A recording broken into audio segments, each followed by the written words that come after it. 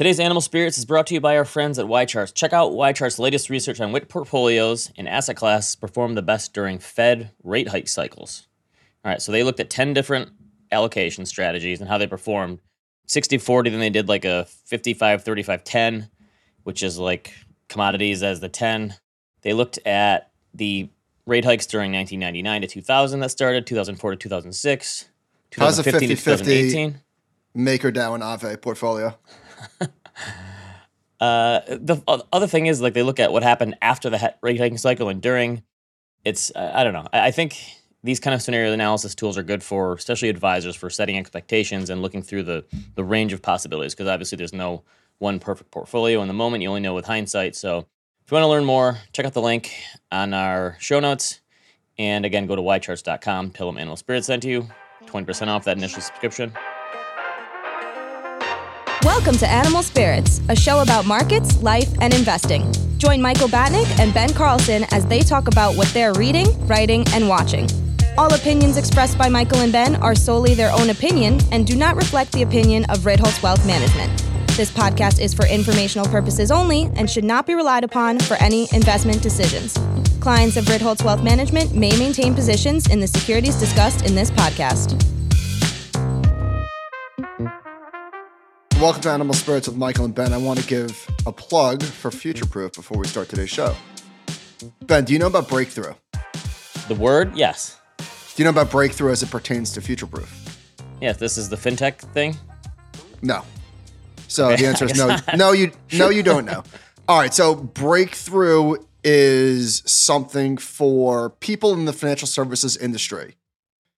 If you would like to attend Future Proof, but you don't necessarily want to buy a ticket, if you agree to do this breakthrough session, so you have to you attend 8 meetings, and I believe they're 15 minutes, don't quote me on that.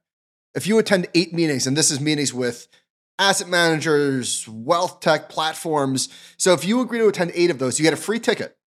A free ticket. Now, if you agree to do it, but you only go to 4 meetings, you get charged. So you have to actually go to 8 meetings. They track you. But wait, there's more. They'll also give you a $750 travel stipend if you submit receipts. Not bad. I don't mean to compare our festival to a timeshare, but I had a friend this week ask me about timeshares, and they said we did one in Breckenridge, but to get a deal on this place, we had to go to the hour-and-a-half timeshare meeting. So this is kind of like a timeshare meeting. Same thing, same concept. All right, so we'll link to this in the show notes. It's futureproof.advisorcircle.com/breakthrough, which is a lot. That's Breakthrough, THRU. Just search for the show notes. Again, if you're in the financial services industry, attend 8 meetings, you get a free ticket, and $750 travel stipend. One last thing. Before you, can we just agree to put through on THRU? My kids are going through spelling stuff in school, and the way that we spell words is just, it's so dumb. Can we just shorten all the things to make them easier? I'm not opposed to amending the English language. Sure, why not? Let's do it. One last thing. If you are a fintech company and you would like the opportunity to do a demo, there's going to be 7 companies with 7 minutes each. And I can't think of a better place to get in front of advisors, asset managers, and the like. I'm sorry, but the word breakthrough for that would be good too. All right, well. It would work. All right, on to the market. I just saw a crazy stat. We have now gone... I'm doing this from memory, so it's directionally right. I'll find the tweet later. This is from Deutsche Bank. We've gone 87 days without a 3% drawdown in the S&P 500. So you're pushing up against historical highs. I don't know if we're in the 90th percentile, but how about that? 87 days. So I told you that we did actually have a 7% and change already this year. I guess it was more like February and March. I did do some follow-ups on stuff we were talking about last week. Sometimes we don't have it. 1926 to 1949, 6.8% annual returns. Remember you were talking about that because of the Great Depression? We spoke about that? We went to 1959. 36% of all years since 1928 ended up 20% or more versus 27% that ended down. So I said you're more likely to have an up 20% year than a down year. Wow. That's true. So more than 1/3 of all years since 1928, we're talking 95 years of data, you've had a 20% gain or higher in the U.S. stock market. Pretty good. 57%. So 6 out of 10 years, basically, you're up 10% or more in a given calendar year. Not bad, right? Not bad at all. We'll take it. All right. This is from Sean, a research analyst. Year to date, Apple, Microsoft, Amazon, Nvidia, and Meta have added a combined $3 trillion market cap. So I gave the follow-up stat to Sean, said that sounds like a lot. What did they lose in their drawdown? And I think it was 3.5 trillion. So we've almost round-tripped on market cap for those big names. That's a lot. Here's a data point. Remember you did something like Apple's market cap is bigger than all of Europe? Is that true? Is that right? Well, is that Apple, right? I think it was Apple's market cap is bigger than the UK or Germany's stock market, something like that. Okay, that's right. I think it was the UK. Yeah, not all. Yeah, that makes no sense. This is from Bespoke. Apple's App Store now generates $1.1 trillion in billings and sales on a global basis, making it larger than the annual GDP of all but 16 countries and larger than the GDP of countries like Saudi Arabia, Turkey, Switzerland, and Taiwan. How's that for a mind blower? A face blower. Wow. Every week it's like cementing the status as like the top dog. Now, what odds would you give Apple being out of the top 10 in the S&P over the next like 10, 20 years? Would that be a bigger surprise than any other company right now? Apple falling out of the top 10? Well, yeah, the services component. How do you bust that up? You know what I mean? Yeah. If you told me that we're not using the iPhone in 20 years the way that we do today, I would believe that, right? Hardware, who knows what it will be? Is there going to be a chip in our brain where we're taking phone calls? I don't know. So I feel like that's potentially disruptible. Who knows? The services part of it, that seems, I don't know who does that. Although I guess I would go part and parcel with the phone. But so earlier in the year, up until really just the other day, bond traders, and what I mean by this is if you look at Fed fund futures rates and projections, and I'm using a tweet from Callie Cox, bond traders had expected the Fed to cut at some point later this year until today. For now, the market is accepting what the Fed has been saying, which is higher for longer. I know that everyone says the bond market is the smart money, but I feel like every long-term bond projection chart looks like this. Bond yields go this way or this way, and then you see the dots that went the opposite way. For years, everyone was predicting rates were going to rise, and they never did. They kept falling. Every one of those charts would show at the beginning of the year, strategists or the bond market thinks rates are going to rise, and then they'd fall. And now everyone is predicting rates are going to fall, and now they keep rising. So look, it's the opposite. Like, just the bond market is purely momentum traders, it seems like. In the short term, people look at what happened in the last 6 to 12 months and say that's going to keep happening. Or this happened last cycle, it's going to happen again now. I don't know. The bond market is dumber than people think. No. When people say the bond market is a smart money, this is not what they're not talking about that bond traders know where rates are going. They're comparing bond traders versus stock traders. And if you're going to trust an analyst in a stock, fixed income researchers generally know more than fundamental stock analysts. I think that's what they're talking about. Nobody thinks that that's what it is. When people say, all right, go ahead. The idea is that the bond market can help set expectations about the economy, like inverted yield curves and all, and like the forward growth and all that's the idea of bond market being smart money. That the bond market like generally shows what's happening with the economy or what's going to happen with the economy. That's definitely. I'm just saying the bond market is dumber than people give it credit for. Well, maybe it's not as smart as people give it credit for. Right. Somebody emailed us about this inflation. What is this? So you asked last week, why do they take food out if it basically looks like it just follows CPI? Someone says, my understanding is that as inflation was becoming a vulnerability for Nixon in the early 70s, there was a politically motivated decision to drop food prices from the calculation because they were rising so quickly at the time. Not that they were more volatile over the course of history. The academic justification followed the political decision. So this chart from Fred shows yearly changes in CPI, CPI food, CPI energy, and CPI less food and energy. And you're right, they're pretty darn close. But when you hear like core, the media will say excluding the volatile energy and food components. And someone else said it could be because there's like exogenous shocks to food that could be like weather related or bad harvests or and OPEC could be fixing energy prices and that sort of thing. Okay. All right, here's your first piece of good news. Matt Iglesias tweeted this morning. Average hourly earnings on a real basis are now higher than the inflation level for the first time since early 2021. So we talked for a while. People have been getting raises, but the wage growth has not been as high as inflation, unfortunately. If you change this, so you're looking at average hourly earnings compared to CPI. It's just not. Yeah, it's on a real basis. This is on a month, but this is monthly, right? So we're looking at monthly snapshots of time, and it finally went positive for the first time since pre-2021. If you looked at the cumulative effect of this, it's probably pretty gnarly. You know what I mean? Like the amount that earnings have lagged inflation on a cumulative basis is probably a huge gap. Yeah, but if you look at the cumulative effect over the long term before this on a real basis, wages have been going up. This is the first time in a while where real wages have been going down. No, I'm just saying it's been a 2+ year period where. Hey, let me have my good news. This is my case of optimism for the day. I'm just saying that, like, if we're talking about like positives for the economy going forward, this has to be a good thing that inflation is rising at a lower rate than wages are rising.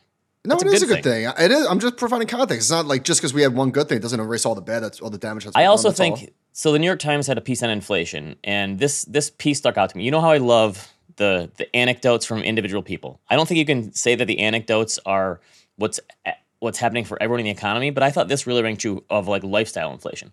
So Silas Scarborough, 42, has witnessed both features of today's economy: fast wage growth and rapid inflation. This guy works as a home builder analyst in Sacramento and said his skills are in such high demand he could get a new job if he wanted. He got a 33% raise when he joined a new company 2 years ago, and his pay has climbed more since. So this guy has outperformed inflation, right? Big time. This guy's made way more money. He works in the housing industry. Even so, he's racking up credit card debt because of higher inflation because he and his family spend more than they used to before the pandemic. They've gone to Disneyland twice in the past 6 months and eat out more regularly. He says he gives YOLO as his explanation. You only live once. He said he felt okay about spending beyond his budget because he bought a house just at the start of the pandemic and now has about $100,000 in equity. In fact, he's not even worried about inflation as much these days. It was much more salient to him when gas prices were rising. That was the time when I really felt like inflation was eating into our budget. I feel more comfortable with it now. I don't think about it every day. Remember we talked about the gas prices being up there in big, bold letters. But I think you could probably make the case that for a lot of people, the lifestyle inflation in this period where we've just spent a ton of more money in travel and doing stuff and going out, the lifestyle inflation has really increased for a certain segment of the population. Fair? Yeah, I was thinking about this yesterday as I was in JFK en route to the West Coast. And I was thinking in my head, like, of course, anecdotes are not data, but the airports are so full. So full. When I landed in California, it was 9 p.m. local time. And I'm not going to complain about my flight because nobody cares. It was 9 p.m. local time. And there was just packed people waiting. This is an obvious take, but you texted me, is there anything better than drinking in the airport? And I know this is not a new take by any means, but it is. There's just something about being in there where you just say, screw it, I need a drink. It's ultimate freedom. There's no life ceases to exist. Responsibilities don't matter in the airport. I was thinking about credit cards. Here's what I want to say. Actually, we're recording with Chris Hutchins talking about like credit card points, and Chris Hutchins has a podcast called All the Hacks, and we're going to be talking about credit card points. So remember, I was saying that I got the American Express, the Delta Reserve card to have access to the Centurion Lounge and the nice lounges in JFK. You told me that you were going to the airport early to go to the lounge. Well, I wanted to see what was up. Okay. So I get to the Centurion. I honestly have never been in one of these lounges before. Do you have to actually show them? Like, how do you prove that you can make it in? I'll tell you. Okay. So I'm on my way to the airport, and Chris goes, "Hey, just FYI, our corporate card gets you access to the Centurion Lounge." And I'm like, you got to be kidding me. I just spent $550 for this card. Now, there's other perks, of course, but to get access to this lounge. See, that's the problem. Everyone has access now. Well, so was there an article that we were speaking about last week about how credit card points are ruining like the lounges? Yeah, there's like lines out the door to these places now. So anyway, I went to the Centurion Lounge. Very nice. In JFK Terminal 4. And then I wanted to go to the Delta Sky Club Lounge, which has you okay over there? Which gives access to more people. So you don't need you were lounge hopping. I was lounge hopping. So I wanted to go to the other lounge just to compare and contrast. And I felt like a schmo because the other lounge had like a 15-minute line. So I'm waiting in line. I'm like, well, this is a dumb decision.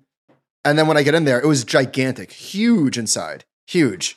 And so the Centurion Lounge, it's like free drinks and free food, and the other place, the Delta Sky Club Lounge, no free drinks. All right, maybe the reason that credit card are actually able to do this, I was going to get into this later, is because fewer people pay off their credit cards. Last week we talked about how many people actually pay their credit card. I think we estimated 30%. Now, I couldn't find good hard data on this. I found a bunch of surveys. One of them said 55% of people carry a credit card balance from month to month. Another one says 44% are what they call revolvers and carry them from month to month. Those numbers are way, way, way higher than I would have thought. I think we both took an L on that. So, by the way, speaking of that, I was talking to somebody about the Amex card. Somebody came to the office and I had just hung up with Amex trying to get approved for this card, and this is in the conversation where I said, imagine like Ken Griffin, where they're checking your income. Last year I made $2 billion. Am I approved? Anyway, I was saying like it's so nuts that Amex, which I think spent $3 billion last quarter on rewards. I think that was the number. Where are those points coming from? Obviously, it's from people that don't pay, right? And the rate is 28%. At least it was for me. That's what I was quoted. And he made a good point. He's like, I know a lot of people that get paid quarterly that will rack up a bill because they don't really care because they make so much money, but it's just their income is lumpy. And they're happy to use Amex as sort of like the go-between. Like the advance pay. Which was like, okay. That makes sense. It's also the 2 to 3% fees they get at the merchants, every merchant. That thing is a lot of people mention that too. It's not just rewards. It's like every time you swipe a card, the merchant has to pay a 2 or 3% fee to the credit card company. So here's a teaser we're gonna get into with Chris Hutchins. Somebody tweeted, I am Jake Stream. I forget Jake's last name. He said, so it used to be the case that you could book hotels and stuff through Chase using your points and you'd save something like 25%. Now it seems like they mark everything up 30% and offer fewer benefits than if you were to book direct. Have you noticed that? Yes. I think there used to be and maybe you get more points if you book with them, but you don't get deals anymore, I don't think. Okay. So I got an email from Jeep. The Jeep Rewards MasterCard. What? Why is there a Jeep Rewards MasterCard? Before we get into this, now that you drive a Jeep, do you have to do like the dorky Jeep wave to everyone? Like if you see another Jeep Wrangler, you do that? I don't do it. Not only do I not do it, I haven't noticed anyone do it to me. Or maybe they haven't. I just haven't paid attention. Maybe there's more on the road, but I remember I had a friend in high school who had a Jeep, and he would do it to everyone, and we always make fun of him. Yeah. So 7% unlimited cash back on purchases made at your dealership. I mean, how often do you go into the dealership? Seriously, who sees it as like, ooh? That's a good question. All right, we go to the credit cards? Yes. All right, I like this take from James McIntosh at the Wall Street Journal, asking like, where's the recession we were promised? And he goes into the inverted yield curve, which we've talked about a lot. In 1966, the yield curve inverted without a recession, but the next 8 recessions have been preceded by an inversion. This is interesting, though. In the UK, there's been 6 inversions since the 1980s, and only 3 times did it lead to a recession. But I love this take here.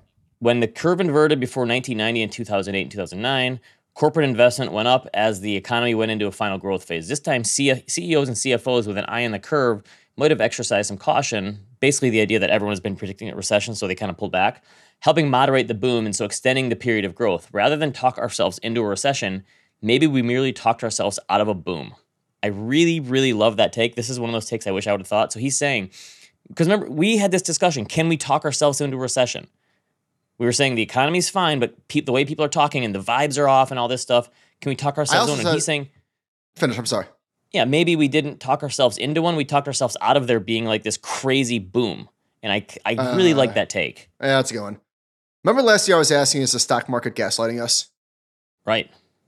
It kind of did. I'm seriously coming around to the idea that like there's no recession in 2023. If you're predicting that now and you have been for a while, you're wrong. 2024, maybe. I think we can potentially push us out to like 2025. I think that's a really high probability. If let's get through the end of the year first. I think the stock market selling was I don't know if rational is the right word or reasonable. I think I'm going to use both, a combination of rational and reasonable, because the stock market had went on like a silly run, right? It was like 19%, 28%, 31%. It was up and to the right. It was stupid. It was re-rating. And then rates. It was a re-rating. And I think, guess what? deservedly so. The stock market re-rated these companies in anticipation of earnings falling that never happened, valuations being too high. Okay.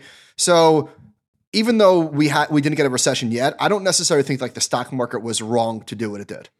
I also think part of the thing about everyone thought like if rates go to 5% and the stock market has to fall this much, and because that's the way that rates and markets work, I think the Fed has, because they've communicated so much and they've laid out the expectations, I think now that we know where rates are headed, you took the volatility scenario out of it. Like, I don't think people understood, well, how high do rates really have to go here to bring inflation down? And now that inflation is heading in the right direction and we kind of have an idea where rates are going, you took the volatility out of that. And maybe the stock market just appreciates that more than anything. The fact that we know what's going to happen with rates. That's a good point. I think rate volatility collapsing has definitely been a tailwind to stocks, without a doubt. Right. It's like the inflation volatility and rate volatility has come down, and that has been why volatility in the stock market has fallen. All right, here's some bad news. U.S. bankruptcy filings by year, showing year to date through May. And we've had 286 companies go bankrupt. This is the highest through May since 2010. Your thoughts? I don't know. Don't you think a lot of these just got pushed out from the past? This is playing catch up. Like, people could take the PPP loans and hold off for a while. People are spending, and now this is coming back. I think this is one of the areas where you're seeing liquidity effects, right? It's like just people are less willing to throw good money after bad. But this does look like instead of maybe like panicking, maybe this is just a catch up to because we had look at how high 2010 was, 828 or something. We technically had a recession in the pandemic, and you didn't get a spike in bankruptcies. I guess you got a little one in 2020, but not huge. I feel like you've heard about zombie companies a lot over the last decade or so, and maybe this is just the manifestation of those companies not going bankrupt when maybe they should have.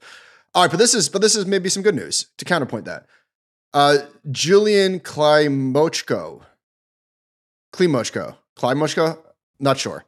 He said, credit investors rejoice. 62% of new junk bond issued are secured, the highest rate in recent history. Good thing is defaults are rising. The trailing 12-month speculative grade rate was 3%, up from 1.2% in early 2022. So again, this is good, right? That like junk bonds that are being issued are coming with more protection for investors. Okay, we'll take it. That's the other thing is we've seen the inverted yield curve. We still haven't seen spreads blow out yet. No. This has been simmering underneath the surface for really the last, 15 years. Just the distrust of experts, government, media. And I feel like it's been ramping up and reaching a boiling point. Certainly on Twitter, which is, it's an echo chamber, but it is a decent proxy, at least in this respect, for how things are working in the real world. Somebody tweeted, Dr. Benjamin Braddock, I don't know who this person is, said the gap between the economic stats and the actual economy is wild. I'm now fully convinced that the jobs number, GDP calculations, all of it, it's all completely fake. And then Elon tweeted, the numbers don't make sense. Something is off kilter. And you laugh, but this shit scares me. Like, just complete mistrust of data. Well, I think on the one hand, yeah, it's okay to question things, certainly. I don't think you should take everything at face value, but I feel like it's going to a dark place that makes me uncomfortable. I think this is another outcome of 2008 where people thought that being contrarian was the same thing as being smart. I'm blaming Michael Lewis for like 20% of this. I love Michael Lewis, but I think The Big Short really screwed people's brains up. And I think a lot of people thought, I'm going against the grain like these people did because that makes me smart. And so they go against the grain. You're blaming the book? You're blaming the book? I'm tongue in cheek here, firmly in cheek. I also think because everyone has their own microphone now. By the way, you just folded like I'm sorry, you just folded like a cheap suit. I asked you to defend your take and you totally walked it back. Yeah, I was joking. But I think people who've gained success in one area in life now have this megaphone to go and talk about other things. And I think we've learned that successful people in one area of life, they can be brilliant in that one spot. But when it comes to things that are out of the realm of experience, and a lot of that is like politics and economics, the fact that they've been so successful in one area, they assume it translates, and so many times it doesn't. And when they're proven wrong, then they say, I'm not wrong. It's actually the numbers are wrong.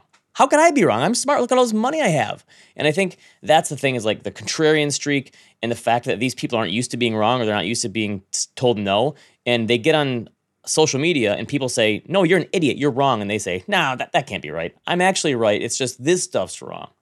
So I think the rich and powerful people now just, they don't want to ever admit that they were wrong about something. But it's not just the rich and powerful, though. They're very influential. And then, they galvanize like armies very, very quickly. Yes, there's a lot of sheep. I think there's just a lot of people out there who want the world to like just form fit to their view of how things are. And like, are economic stats perfect? No, because they're based on surveys, and a $26 trillion economy is hard to gauge. Well, not all of it is based on surveys. What about like jobless claims? Right. That's hard data. That's not a survey, and they don't trust that. Thinking that everything's fake, it's like I'm just saying like the stuff is not perfect because it gets revised, and so that kind of stuff does change, but it's the trend that matters. And I think you can get a good sense of how things are going based on the trend.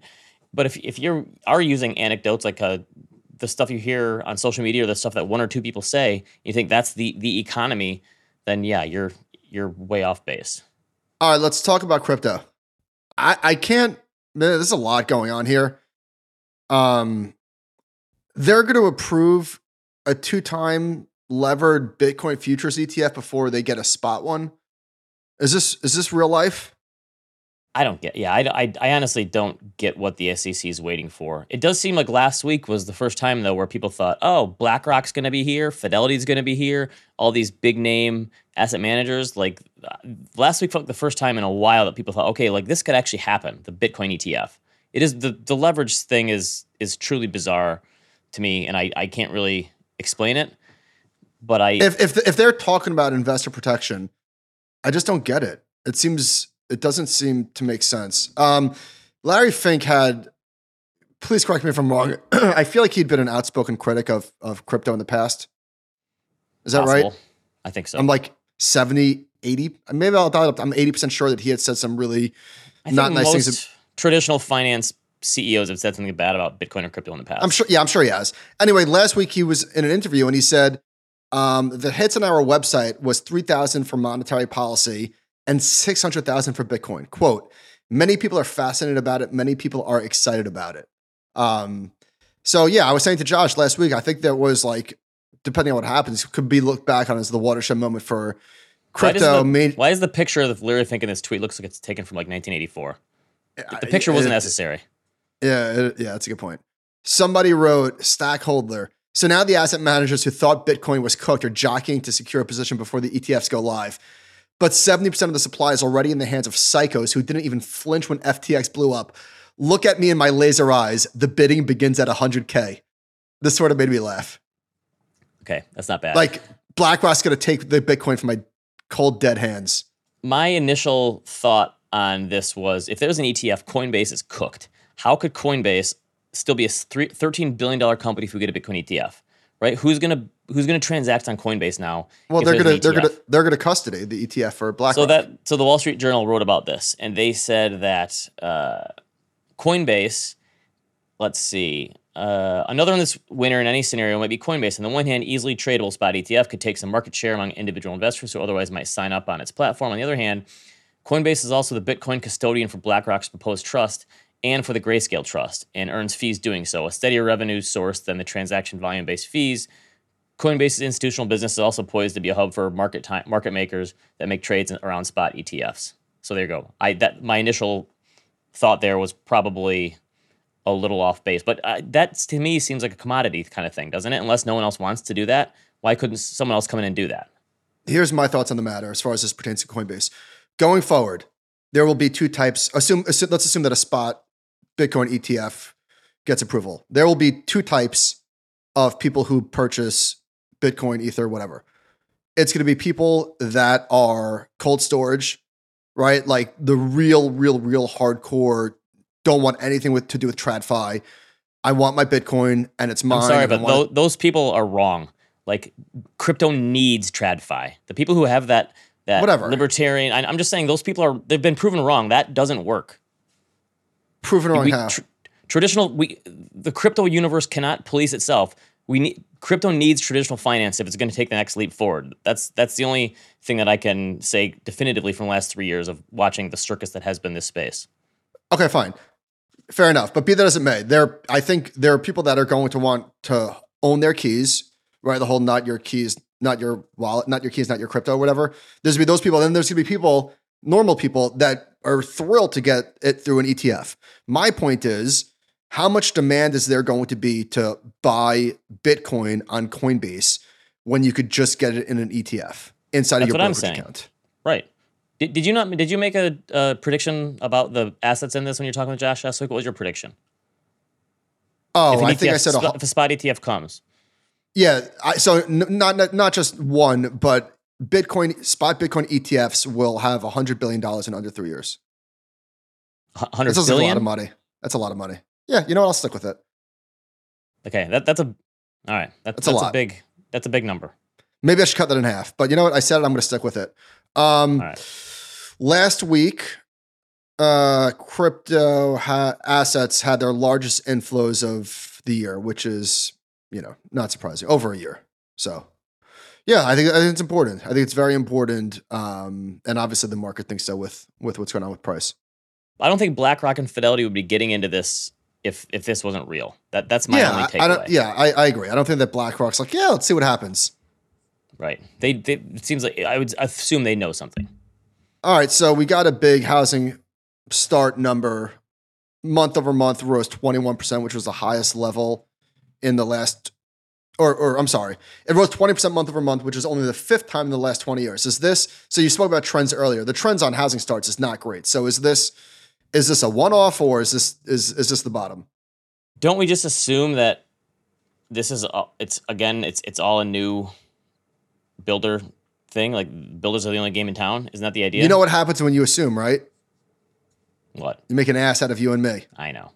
That was how many times did you hear that? I feel like that was a good way to identify like the corny dads back in the day. I think that one will die with the millennials, right? That's a step too far. How about this? I pledged to you, as I'm talking to you, I'm pretty sure those words will never come out of my mouth to my children. Fair. I did see a Jeep Wrangler today, speaking of your Jeep, that on the tire cover, like you have to put a cool, ironic, funny thing, and it was a gear shift, and it said like millennial security device installed on this, saying like millennials can't drive a stick shift. I can't drive a stick shift. No, I can't. Okay. My very first, I'm an old millennial, so my very first car was an 89 Honda Accord, just a pile of crap. And it was manual. And my dad took me into the parking lot to try to teach me how to drive it. But the first time I ever drove it to high school, when I got my license, I stalled out like 6 times on the way to school. It's hard, but it's actually kind of fun to drive a stick shift because it feels like you're a race car driver. I was always impressed with people that were able to totally drive unnecessary. It. Yeah, totally. I could do. I bet I could do it now if I had to, but it's totally unnecessary. Okay. According to Redfin, their data only goes back to 2012, but last month there were fewer homes for sale in May than any other month on record. I mean, are there any homes for sale in your neighborhood? Because there's like none in mine. Super dry. Oh, there was the one. I mean, not much. So housing supply has fallen 38 or 39% from pre-pandemic levels this May, which is just continues. There's just not much activity. This is a good one. I can't remember where this is from. First American. All right. Remember the idea in the 2010s that millennials were just never going to settle down. They're never going to buy houses. They're never going to buy cars. Sure do. As of 2022, per census, 51% of millennials are homeowners. The bulk of millennials are over the age of 33. Nearly half are married, and 40% have a bachelor's degree, making millennials the most educated generation in American history. Their whole point was the 2008 crisis pushed things back, but also people just got more educated.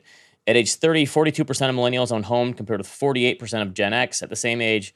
Over the past decade, however, at age 41, millennial home ownership is 62%, while Gen X stood at 64%.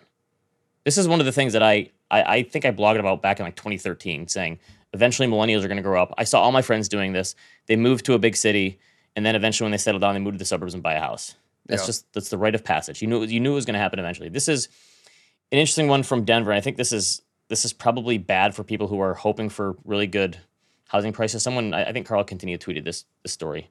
And I had to lean on our guy, Sean, our research analyst who lives in Denver. I said, I'm not going to pay for a Denver Post subscription. What do you got for me? And his grandma came through. And she there had we go. Grandma Marissa. What are people from Denver called? Are they Denverites? That doesn't make sense. Denveronians? So the peak, they were saying the peak last year of a median single family home in Colorado was $600,000, and it went all the way down to $520 in January. So 13% decline. That's pretty good. But by May, it was back up to $575. So even with rates going up, so now because mortgage rates are higher, the payments, as we've talked about, are way higher. So even though you had that 13% decline, it lasted for like nothing. And there's 23% fewer homes sold. So there's fewer homes for sale, rates are higher, and the prices have basically round tripped. So like if you were waiting to time the housing market, you had like 2 months to do it. We didn't speak about this, but last week I saw a few data points about home prices being down in California fairly substantially. I don't think it was quite 10%, but well, I guess it's not that substantial. In some areas, it might be that. I'm in Manhattan Beach right now, which is spectacularly beautiful. And Chris and I were walking this morning past a realtor's office. You know, they show you like pictures of houses that were sold. And I'll put this in the show notes. There's one that was sold for $4 million. And I guess you can't see the inside, but it just looks like a regular house. An absolutely to be there, right? An absolutely regular house. Hey, Duncan just slacked us. Duncan just said, this is back in 2017 from CoinDesk. Fink said Bitcoin was, quote, an index of money laundering. I understand why crypto people, like crypto natives, are like mad about the hypocrisy. They're just in it for the money, whatever.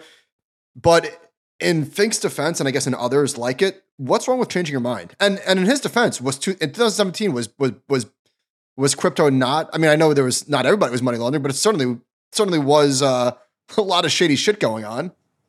Good point. That's the other thing. That the rich and powerful thing we've talked about being contrarian. Like it's okay to change your mind, right? Yeah, you can't change your mind, especially on a new asset, on a new whatever we're calling it, technology asset class. Can't change your mind. Credit to us for not using John Maynard Keynes' quote here, but yes, it's okay to change your mind. Credit to us. I'm talking about. Right? Okay, last week or 2 weeks ago, we talked about how rents have finally started to fall, and that's a good thing for people renting and who want to buy a house but are staying put. This is Liz Ann Saunders. Through May, number of multifamily housing units. Remember, multifamily housing, that's apartments, right? Condos. Under construction rose again and is now tied for the record set in 1973. This is one of the places where the biggest problem for residential housing is they're not building enough of them. But multifamily housing, they've stepped up to the plate and they're building a ton more units. And that's one of the reasons that rents are falling is because they've stepped up to the plate and they're building more units for people now. This is a good thing for renters. Yes. Although, did you see, I saw a data point this morning. Manhattan rent hit an all-time high. Like it's over $4,000 on average. I just boggles the mind. I don't understand how people pay for it. Yeah, but what they do get out of that is they can put their trash right on the sidewalk. So that makes up for it. Don't you dare. I'll never understand that. I don't know where else they can put it, but the trash on the sidewalk thing, like, did they have a board meeting about this and be like, screw it, just throw it on the sidewalk? I know that there's no other good solution, but that has never made sense to me in New York is that there's like, that'd be my one platform as mayor. I'm not going to allow trash on the sidewalk anymore. I'm going to clean it up somehow. I don't know how, but I'm going to do it. There's going to be semis. I don't know. Lance Lambert tweeted, they're talking about like Open Door, which it looks like they're just dumping homes at wild losses. So I don't even get this. They bought a home. This is just a one-off, but this is, where is this? Arizona. In Gilbert, Arizona. They bought this house in January. Go ahead. Sorry? They bought this house in January. Wait, sorry, I'm interrupting you right now, but go ahead. On last week's YouTube comments, you got a lot of praise from the audience because they said Michael's not interrupting as much anymore. Tons of praise. Really? Yes, everyone said, great show this week, Michael. You didn't interrupt Ben as much as you usually do. Did you notice that? I didn't notice. I'm just used to it, so they bounce off me. Okay. Your interruptions. They bought this house in January for $670,000. And then not even a month later, 3 weeks later, they listed it for $586,000. and then they sold it for 582 in March. I don't understand. And this is not a one-off. There's a whole thread of this. So can we put this to? Will we see iBuyers again? Did the first iteration not work, or is there a way to do this? I feel like I'm gonna say it can't be done. I think this is a 2020 idea. Like this idea sounded amazing in 2020 in the pandemic, and this was a $21 billion market cap, and it's come up a little bit since the lows, but it's still like $2 billion. I don't know. I just feel like this is just never going to work. Also, bad timing. I wonder if proven wrong. Yeah. Had this been done in a normal market environment, possibly yes. It was a really bad time for it, but I just don't know if the real estate industry is disruptible or not. The FDIC accidentally posted an unredacted document showing that the big VC firm Sequoia this from Weisenthal, had $1 billion on deposit at SVB when it collapsed. Oof. So the VC, but it's weird because Sequoia was, a lot of fingers were pointed at them for like being at the epicenter of causing the run. So the VC guys who don't trust the government data should be sending a big thank you card for the bailout then, right? Fair? Yes. Okay. All right. Ramit, I didn't listen to this, but I just saw the article on Yahoo Finance. Here's the headline. A couple who retired early with $4.3 million says the FIRE lifestyle is wearing thin. Quote, we don't want to just keep throwing money on the pile and keep being cheap. We haven't spoken about FIRE in a while. I think it was like a big 2019 thing. But listen to this. I want to talk about this for a sec. She and Carl recalled a time when they were out to breakfast and their daughter bought the most expensive item on the menu for $20, resulting in a $99 bill with tip. Not a big dent in their millions, but something that amounted to a lot of financial anxiety for them nonetheless. Their attitude towards money is a byproduct of what Carl says is a scarcity mentality he developed growing up, as well as the years they spent saving to become financially independent. So anyway, the big thing here is just like, it just sounds so exhausting. And unlearning that scarcity mentality, like FIRE, like being financially independent, forget about the FIRE movement, is about freedom, right? Like the liberation of being tied to money. And that can mean a lot of things to different people. But with this, it becomes like the epicenter of your decision making. It almost, not almost, it feels like it gives you a lot more anxiety than it gives you freedom. It also, like, if you get to that point where I'm going to hit this number and I can live off it, you're not automatically going to be able to change that scarcity mindset they talk about. Trying to change that and turn it around is almost impossible. So you're just never going to enjoy it then. So what's the point of having it? Just so you don't have to have a job? So you can say, I don't have a job and now I just blog full time? Well, great. But if you can't enjoy it, what's the point? Obviously, this doesn't go for everyone. I'm sure there are people that retired early that are, living their best life and are not crippled by financial anxiety. But I see this as a natural byproduct of this sort of mindset for most people. I think that would probably happen to most of us. I'm sure that there's a lot more regret with this than if you would have just balanced it a little bit more and enjoyed yourself a little now and still saved a lot. Like the fact that these people have high savings rate, that's a great thing. That should be applauded. But do you need a 70% savings rate so you can retire at age 35, as opposed to, well, why don't we have a 30% savings rate, enjoy ourselves a little bit, and retire at 50 or something, right. Some sort of middle. There should be some sort of middle ground. That's where I've come down on this. Ben, just FYI, we've got a 15-minute warning. Okay. Oh, here's an interesting one from Sam Morrell. I've gotten a ton of questions from people, like, what happens when the student loan moratorium is done and people have to start making payments again? Is that going to screw the economy over? This is from Morgan Stanley via Sam Morrell. So this is like the Michael Scott, Wayne Gretzky one. Put Sam Morrell under Morgan Stanley.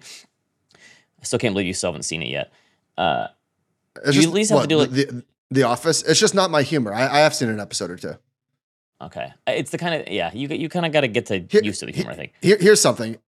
Steve Carell. I hesitate to say I don't think he's funny because that's not fair. He doesn't tickle my funny bone for whatever reason. I thought his character in Anchorman was incredibly unfunny. The only unfunny part of the movie. Brick Tamlin? You don't like Brick Tamlin? I hated it. Nothing about. I love Lamp. Not funny. Just not even close to funny. For me, I know comedy is subjective. Not funny is a hot take. No. I didn't say that. I said he doesn't tickle my funny bone. Right? That's fair. It is subjective. Laughter is subjective. Although I did love 40-Year-Old Virgin. That I did like. Okay. We estimate the hit to disposable income from the end of student loan moratorium lowers PCE this year by 8 to 12 basis points and real GDP by 6 to 9 basis points. Basically a non-event. It's like a couple decimal points right? There we go. Basis points. All right, great tweet from Buco Capital. If you bought Netflix in 2018 because you thought they had one streaming, you would have been right, and you would have made no money. Netflix is flat over the last 5 years. Just incredible. And I feel like we talk about this all the time, right? What's how much? No, that's incredible, especially since. Oh, the thesis played out. They won. How much money has streaming lost entertainment companies? Billions and billions of dollars, like in stock price, market cap gains, right? Disney. This is a great example of the stock Paramount market. This is a great example of the stock market gaslighting companies, not even companies, right? Investors loved the idea of the recurring revenue model, growth. Companies saw we Netflix want Netflix's multiple. Give us Netflix's multiple. Ooh. No, sorry, you're not getting be it. Be careful what you wish for. Oh God, I see this question in here. This is from a guy who has no pet peeves. This is the question I'm reading in the doc. Can you ask an Uber driver to lower the music? Well, yesterday I got picked. I got a ride to the airport from Syed, and I had my AirPods in as I normally do, and he's playing his country's music. I don't know what country he was from, but I'd say I enjoyed the music. However, it was loud. Like I came in, I almost couldn't hear my podcast because it was that loud. Did you ask? But I did not. I chickened out. Although credit to Syed, he saw me dozing off. My eyes started to close, and then he lowered the music. But what do you do if you get into an Uber and the music's just at a inappropriately high level? I'm from the Midwest. I bite my tongue and don't say anything. I think it's more annoying when they're just on speakerphone the whole time. Like, put in your AirPods and talk on like a normal person, not like a boomer, right? Real quick, this has happened multiple times with me, and I don't like it. I don't know what to do about it. I think the answer is I can't. There's something I can do.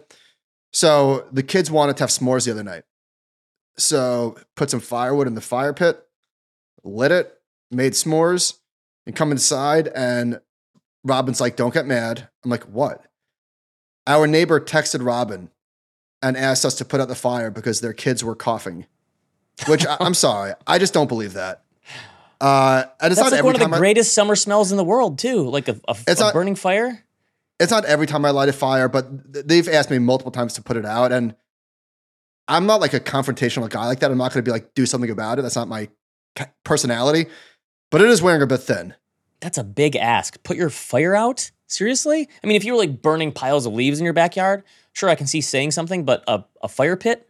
And we don't have a relationship with them, but they're nice enough people. But this is starting to irk me. I feel like I'm going to get pushed too far. That's a lot. That's a big ask. All right, what do you got for recommendations? Okay. I was watching Indiana Jones with the boys, just the first season of Raiders. God, what a banger. And I was listening to Indiana Jones so much. Indiana Jones, the rewatchables in The Last Crusade. I don't think I've seen the movie in 25 years. Last Crusade, I put it on again too. It's on all of them are on Disney. I put it on again. I had to watch it again. How is it? Holds up? I'm sure it does. I love it. Sean Connery. Yeah, Harrison Ford is. Yeah, I mean they still have the Indiana Jones show at which one is it in Florida? Disney World. So we saw it. So I don't know why they were talking about this on the rewatchables. I don't know why they didn't make more of these. It feels like they could have done 8 of them. Here's where they were wrong though. The second one is good. I don't know why the people on the rewatchables. Temple of Doom. That's great. I love Temple of Doom. I love that Loved movie. It. So I think Indiana Jones, my goodness. I think Harrison Ford, for my money, is the most charismatic on-screen actor I've ever seen. As Indiana Jones, I think so. No, just Harrison Ford. Himself, yes. He has like the most, he just seems like a confident person. I mean, between Han Solo and Indiana Jones, it doesn't get more iconic. I was thinking about Black Mirror because you and I were talking about. I was like, why did I not see those seasons? And then I realized I did see the seasons, not all of them, but as I'm watching this, like there were seasons that had like 3 episodes. I'm not a guy like I couldn't read a fiction book of short stories. I need a long. So the fact that Black Mirror is like a 1 episode thing and that's it. I watched the first season and I'm like, it's pretty interesting. It's creative, but that's why I never went back. I get that. Personal preference. So there's a lot of cameos in the season. Josh Hartnett, for example, who I haven't seen in decades. Rob Delaney, happened to that guy? Salma Hayek. So the first episode of the new season is excellent. And I was thinking about, actually I was listening to the Prestige TV podcast and they were talking about my favorite episode was called The Entire History of You. You ever see that one? It's the guy that like has like a chip in his eye and he's able to rewind his memories. Maybe. It's a while ago. Okay. I highly recommend you watching it if you haven't. It's one of the best episodes of TV I've ever seen. And they were talking about it. Jesse Armstrong of Succession wrote that episode. Oh, wow. Love that guy. Apparently he's like an old British show that people keep telling me that I should watch. What do you know what it is? I don't know. Okay, last thing.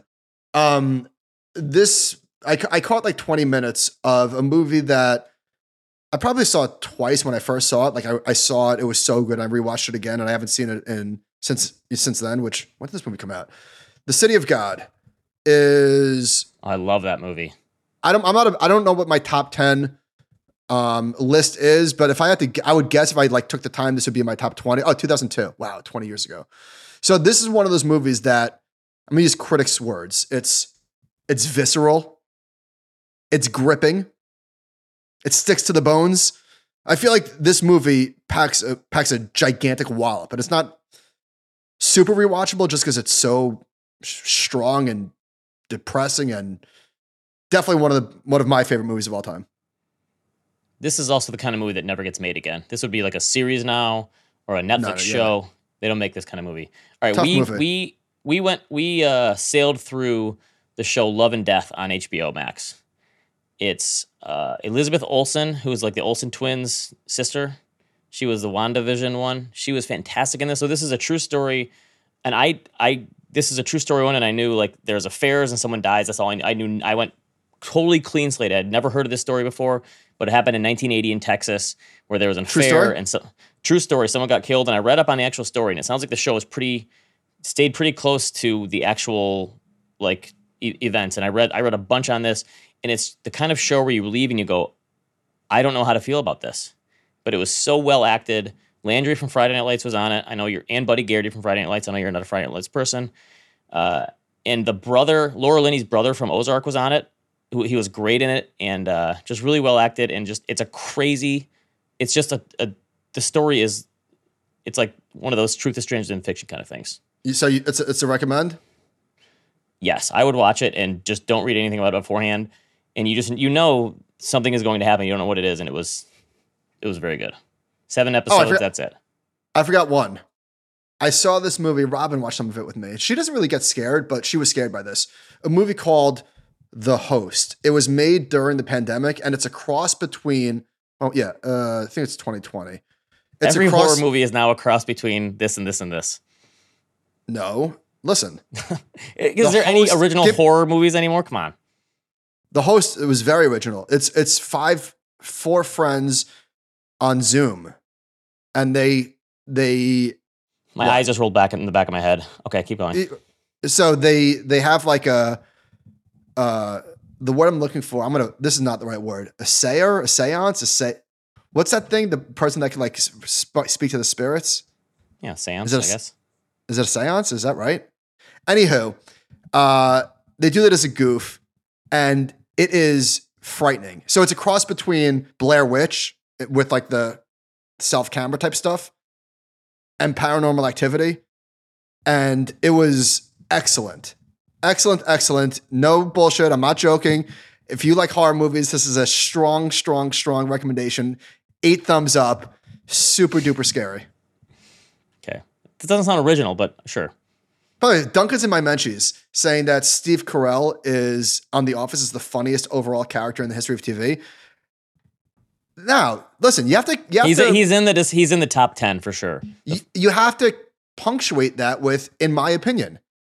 Obviously, right? These are all opinions, but I feel like with comedy especially, it's very subjective. And I know Duncan hasn't seen every show in the history of TV, so but for some reason, you have a gaping hole, and you've never seen Seinfeld or The Office, so you like haven't seen any of those are two of the greatest TV comedies in history.